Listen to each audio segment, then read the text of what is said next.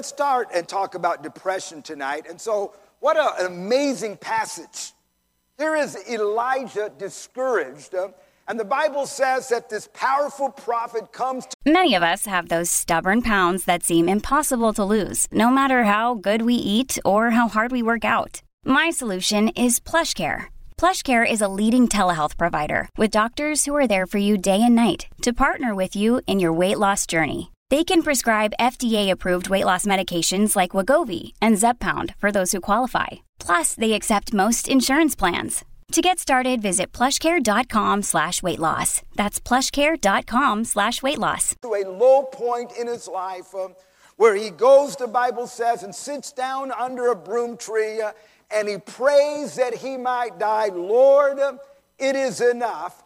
Take away my life. Now, I have to tell you, these are hard words to read. I care about these Bible personalities.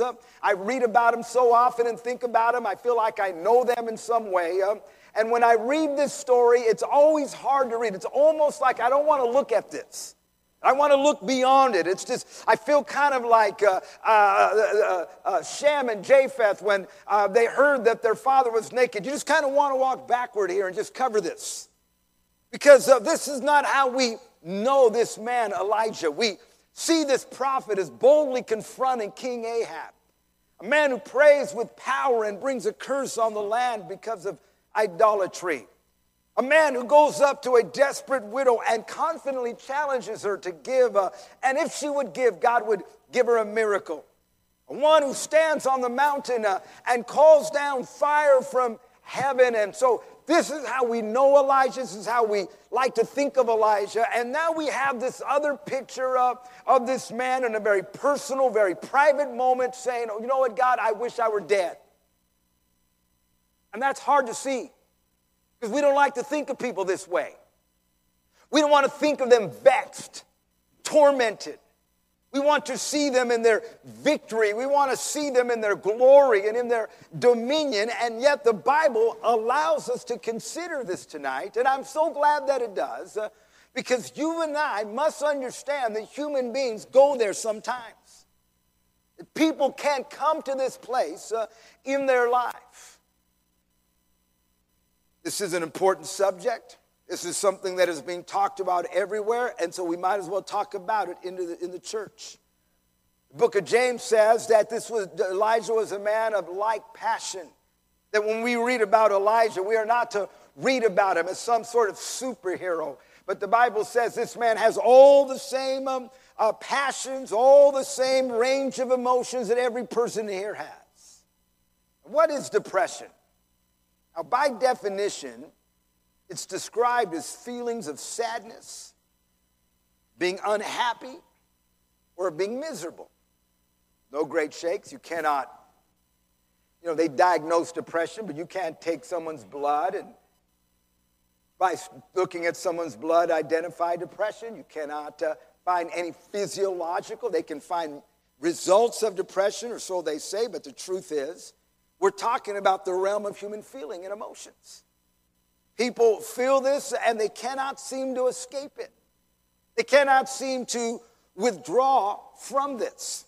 More than 20 million people, they tell us, in the United States suffer from depression every year. Women are twice as likely to suffer from depression than men.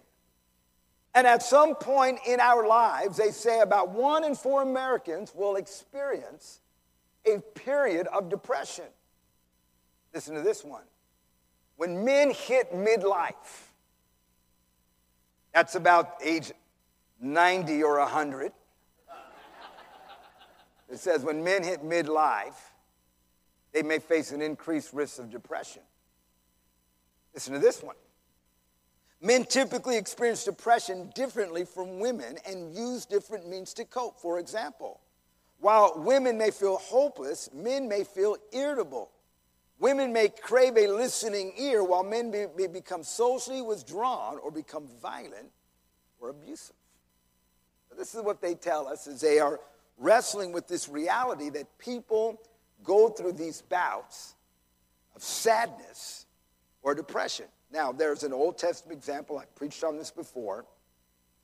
But I believe that it is a legitimate picture of depression and probably articulates it better than anything that I've ever seen. It's found in Exodus 10, where the Bible says when the plagues were coming upon Egypt, it says, the Lord said to Moses, stretch out your hand toward heaven, that there may be darkness over the land of Egypt, darkness which may even be felt.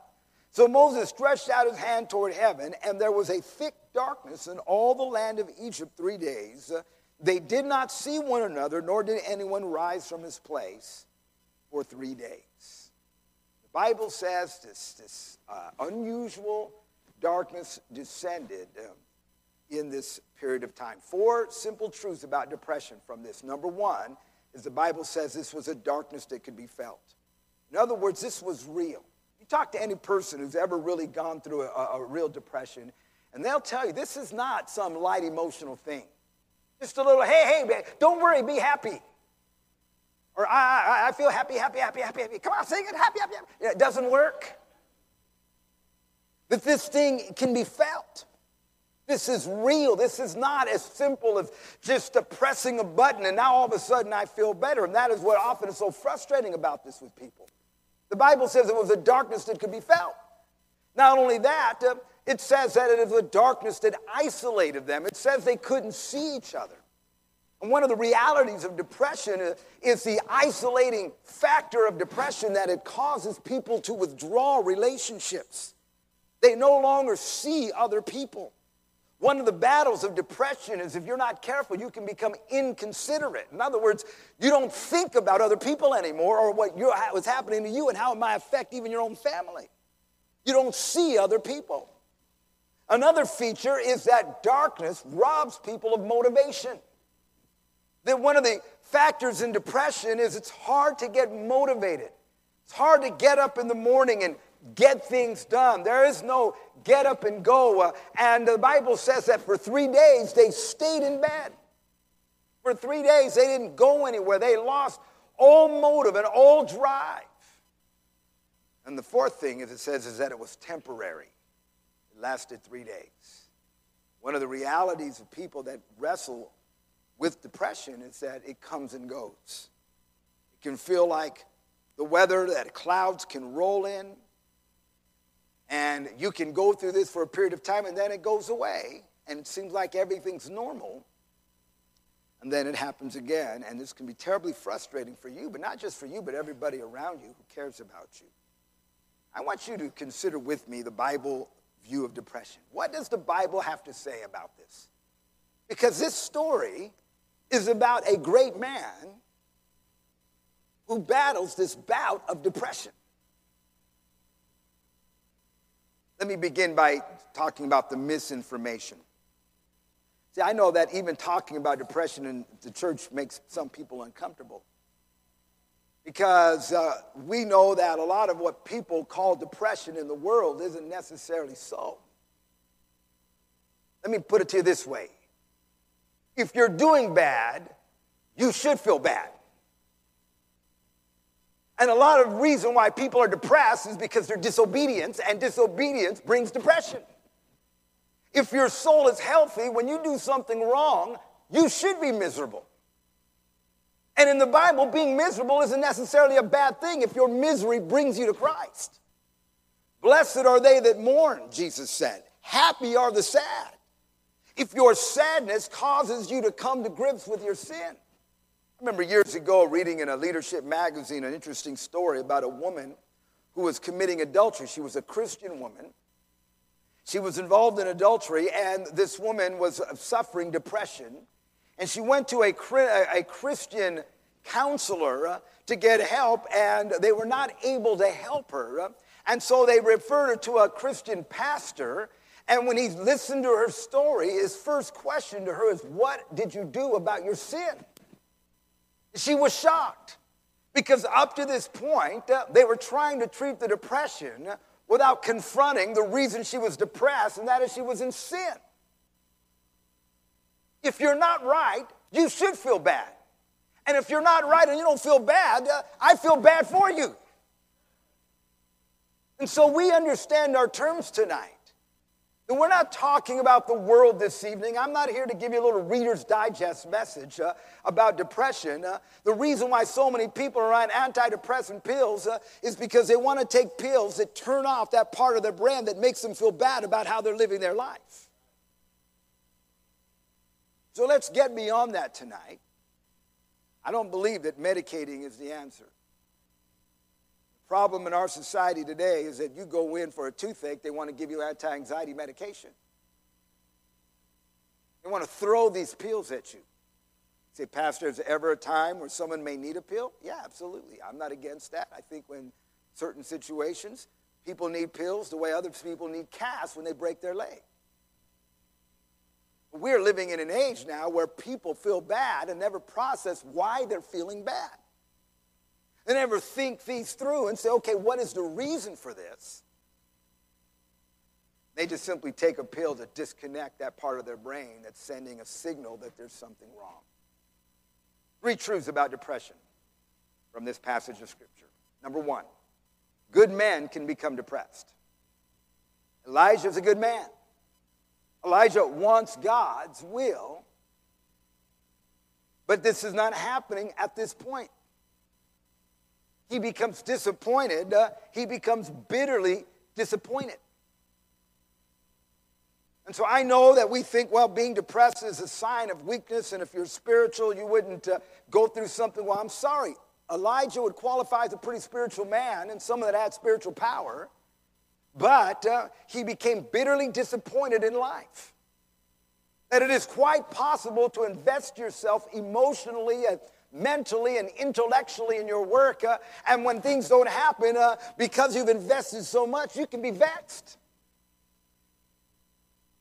What about Moses? He went through something similar. Numbers 11, verse 15, Moses prays, he's praying, and he says to God, do me a favor and kill me. I've seen enough. I've had enough. Let me out of here. Message translation. What about David? David said, my heart is sore pained within me, and the terrors of death are fallen upon me. Fearlessness or fearfulness and trembling are come upon me. Horror hath overwhelmed me. And I said, oh, that I had wings like a dove, for then I would fly away and be at rest. Pretty strong language. As David says, I'm vexed. I'm vexed. I just want to get away. 2 Corinthians 1:8, the Apostle Paul. We do not want you to be uninformed, brothers, about the hardships we suffered in the province of Asia. We were under great pressure, far beyond our ability to endure, so that we despaired even of life. So here, Moses, David, Paul, Elijah, I think it's fair to say that good men can go through stuff like this. That people can get to this point of sadness and vexation can begin to dominate them and dominate their thoughts. Listen to the words of this man. You get directions to Starbucks if you get this right. I am now the most miserable man living. If what I feel were equally distributed to the whole human family, there would not be one cheerful face on the earth. Whether I shall ever be better, I cannot tell. I awfully forebode I shall not. To remain as I am is impossible. I must die or be better. Guess who said that? I'm waiting. Abraham Lincoln. Starbucks is just right down, turn left on 151. That was Abraham Lincoln in 1841. Vexed. Not only vexed, he's very articulate when he's vexed. Good men can become depressed.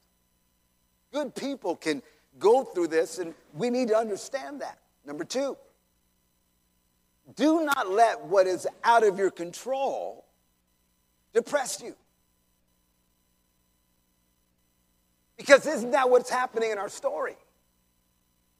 If you were to read the previous chapter, Elisha has stood and he has confronted the prophets of Baal. He has set up the altars and said, whoever's God answers by fire, let him be God. And sure enough, he calls down fire from heaven. He orders the priests of Baal to be killed. He gets on his knees and he prays down rain after years of no rain. And as the rain begins to pour, he girds up his loins and he runs 20 miles from Mount Carmel to Jezreel and outruns the chariot of King Ahab. That's pretty fast. I mean, this is an amazing, it's almost superhuman. The dominion and the blessing.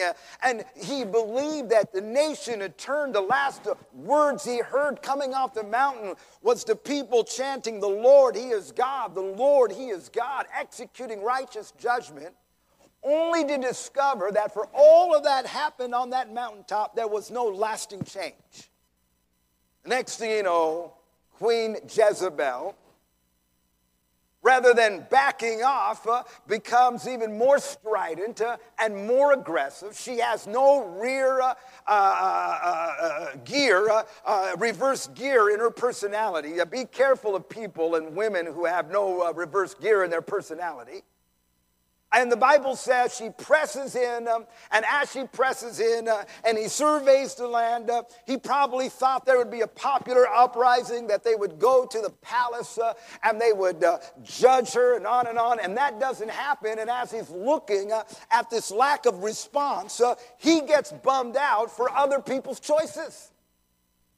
I want to tell you that one of the lessons that we learn is that I have to be careful that I don't so attach my emotions to your choices that you can vex me and bum me out.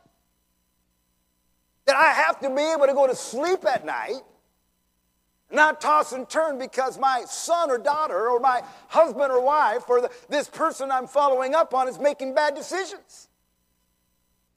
That I cannot empower people over me by you deciding what kind of spirit I'm going to be of.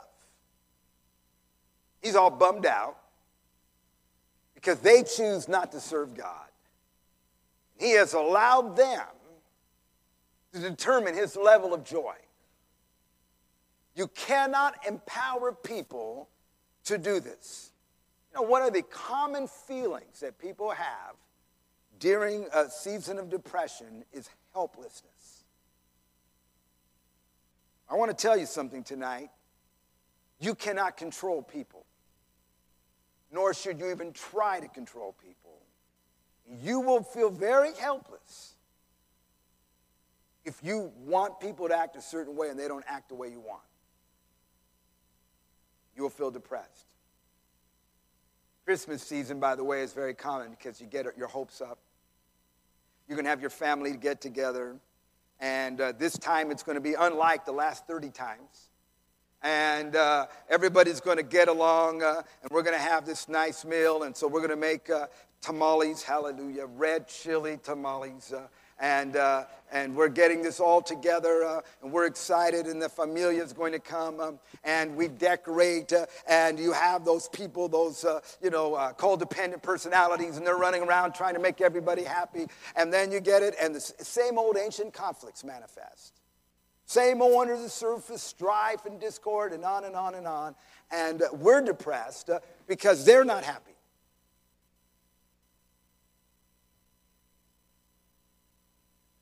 Do not let what is out of your control depress you. You have to be able to say to somebody, I love you, I'm praying for you. You know, a lot of worry can be taken out of our lives if we pray. And then say, you know what, I have left this with God, I'm going to bed. Well, I'm not happy. You're not happy. I'm sleepy. We sound like the seven dwarfs. I'm going to bed.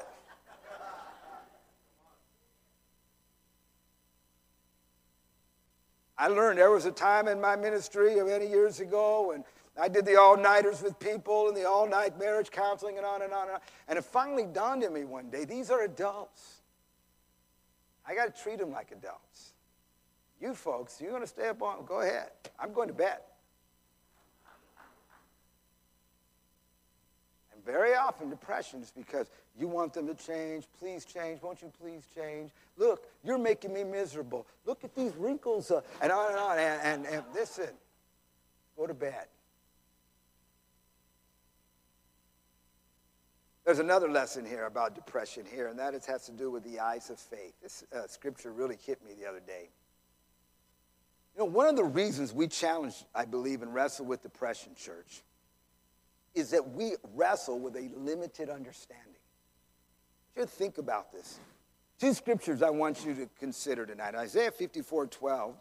Isaiah 54 is one of the most hopeful chapters in all the Bible. It's the gospel to the underdog. More are the children of the desolate than the married wife. And it's about God making the unfruitful fruitful, about the people who are forgotten, people that have been left for dead. God knows them, and he takes them, and he blesses them for his glory. And that ought to encourage us, amen, because how many know we are those that have been kicked to the curb in life, but God loves us. And he begins to describe this restoration, and in this restoration, he says these words. He says, "And I will make your windows of agates, and thy gates of carbuncles, and all thy borders of pleasant stones." Now, agate, I might be saying that wrong, is a translucent gem. It's interesting because when he describes this house, which is a picture of the church and of the people of God, he says your windows are going to be made of this. And the imagery there is not just that it was valuable, it was a precious gem, but when you look through it, it's not clear. It's not like you're looking through something that is crystal clear. You can see through it, but it's shadowed. There are images. Things are kind of unclear and uncertain. And he says that's going to be your windows. And I was thinking about this passage of Scripture. I was inspired by reading something from Charles Spurgeon. That our faith, beloved, is not crystal clear. Now, if you've got it all figured out, I'm happy for you, but I don't. There are lots of things in the Christian life that are unsure. I believe that it is this scripture that inspired the words of the Apostle Paul that he says, we now see in a mirror dimly. I like the way the King James says, we now see through a glass darkly.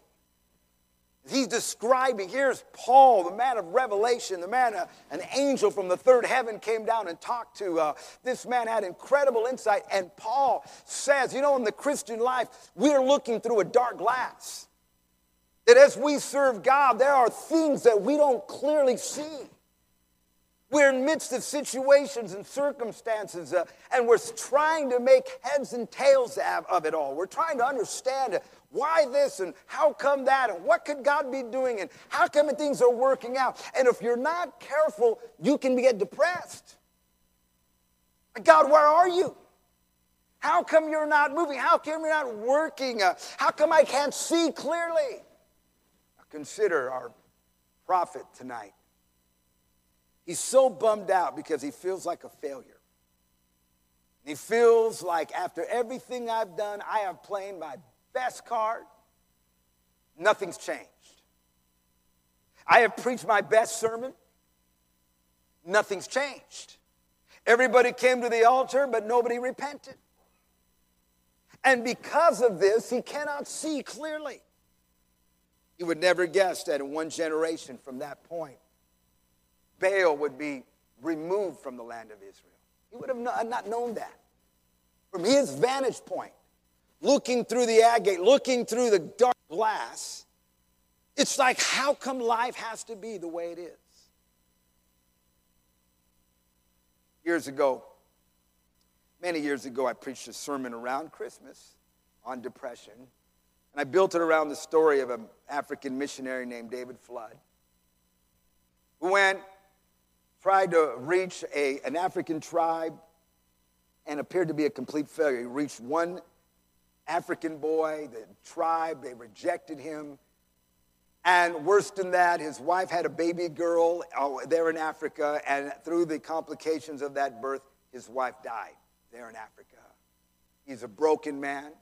He gets mad at God. He gets bitter. He's so desperate and so broken, he feels like, I'm so messed up, I can't even raise this baby girl. And so there were some other European missionaries there. He gave his daughter to these European missionaries, came back to Europe, backslid.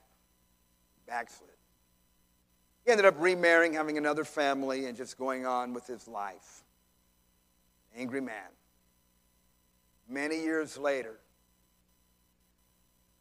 A little baby girl raised by these Christian missionaries, returned to Europe. She ended up marrying a Christian man, becoming a pastor's wife.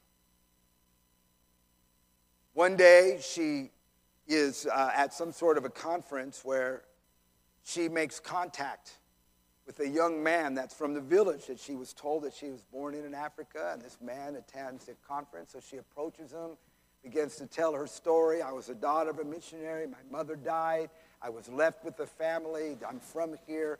This young boy, man, is shocked. He begins to cry and says, I was a child when your father and mother won me to Christ. I remember when you were born. And begins to tell the story to her. And they begin to cry, and they begin to ask about her father. Where is he? The true story is they actually went and found David Flood. He's an alcoholic. He's close to death. Broken, bitter man. He's mad at God. He's mad because his wife died. He's mad because his mission failed. And he's mad because he left a beautiful little baby girl in Africa. As he lay there near death, here comes this baby girl and this African boy that's now a powerful man of God. And they began to tell him, hey, it wasn't in vain. See, because in life you can look at things through this glass and it's like, God, how come? And if you're not careful, it can bum you out. Some of you tonight, you're trapped in a situation, and you're like, what am I going to do? And everywhere you look, it's not clear. It's not sure. Paul says, sometimes we're looking through a dark glass.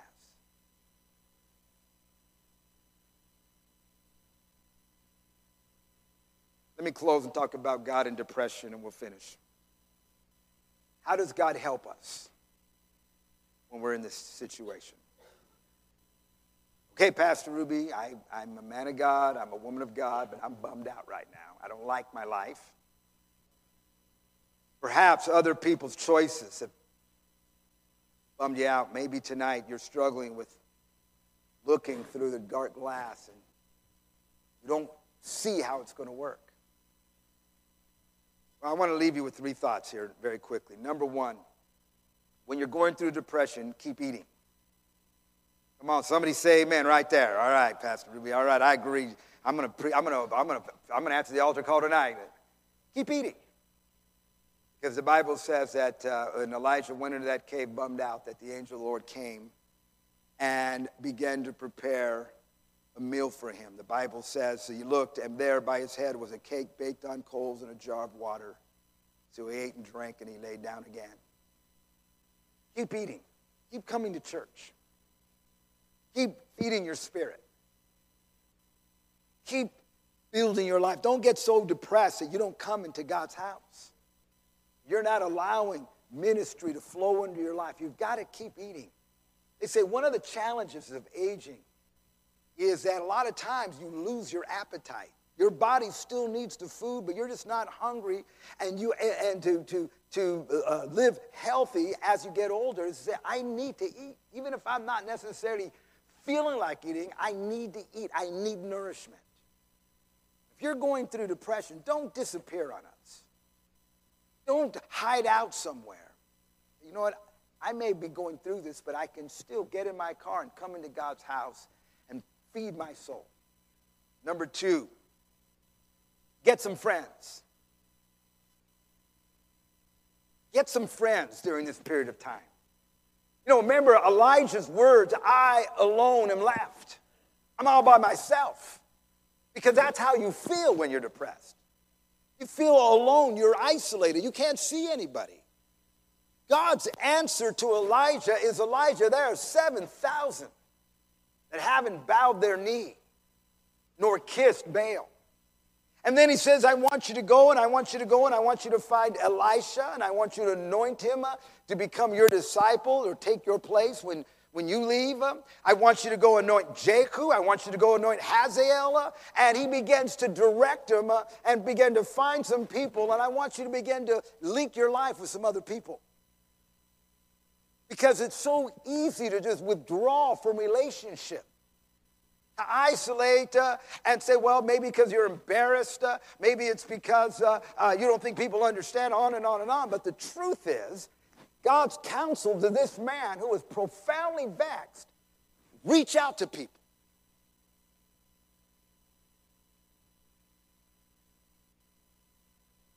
Thirdly, realize that what you're going through is temporary.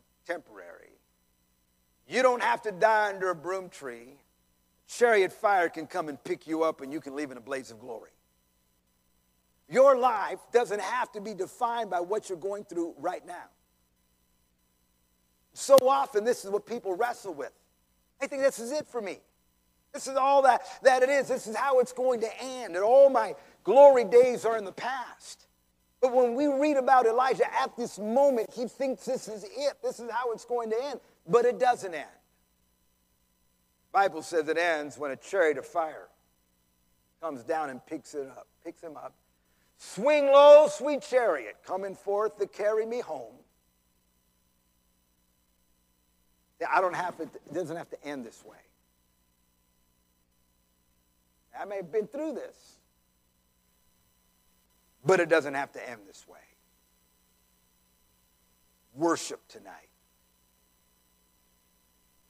God's word to the depressed soul is Isaiah 61, verse 3, to console those who mourn in Zion, to give them beauty for ashes, the oil of joy for mourning, the garment of praise for the spirit of heaviness. You know, it's amazing to me that they'll tell the depressed soul, St. John's wort.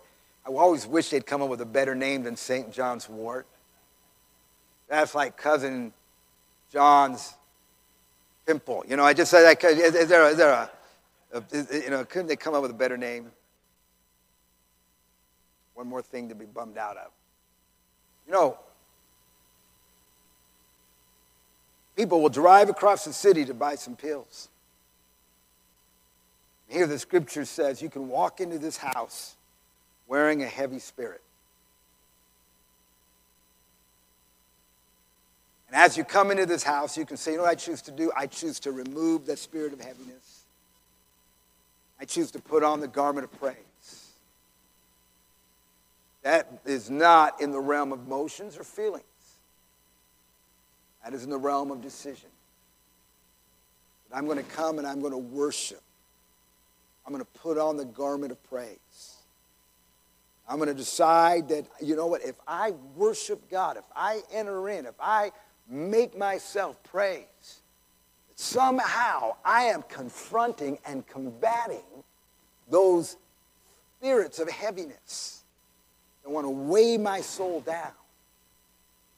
That I can have a joy that confronts the desire to mourn. I'm making a decision that I'm going to give God praise. See, the truth is, folks, people come in and lift their hands and worship not because they all had a great day. Sometimes, just like Paul in a prison cell in the middle of the night, after having been beaten and tortured, you just make up your mind. I'm taking this old rag off, and I'm putting on the garment of praise. And the best thing I can do to confront and combat these feelings is just a decision to lift my hands and worship God. Let's bow our heads. I believe we are living in an age where so many people are ruled by depression. Let me say it again tonight. One of the reasons why people feel bad is because they are bad.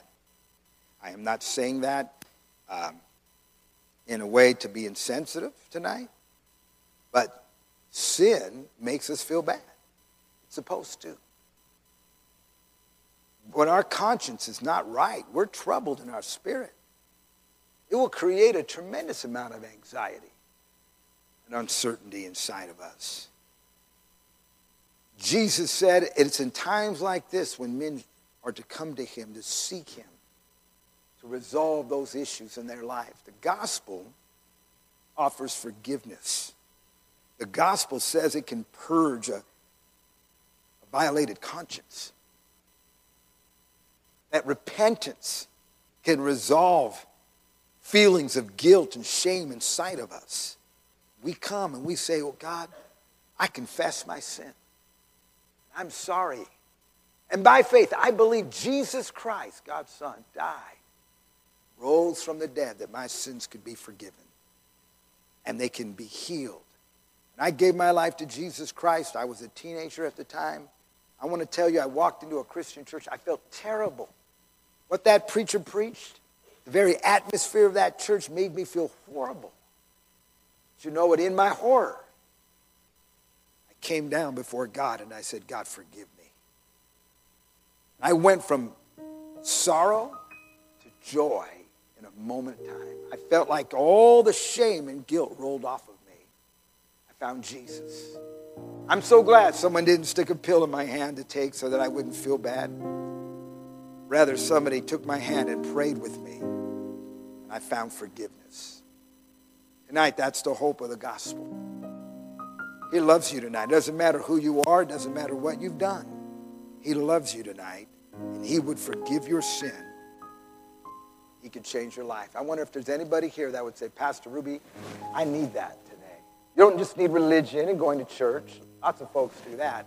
I'm talking about coming to God as a sinner and saying, I need forgiveness. Would you pray for me? I need to be right with God. I need my conscience cleansed. Tonight, Jesus can do that. If that's you, I'd like you just to raise your hand. By you raising your hand, you're saying, Pastor, would you pray for me? I want to come to Christ tonight. I want my sins forgiven. I want to be right with God. I need God to help me. I need forgiveness. God bless you. Thank you. Who else? With an uplifted hand, I'm not right with God. I need Jesus. God bless you. Who else? Anybody else before I move on?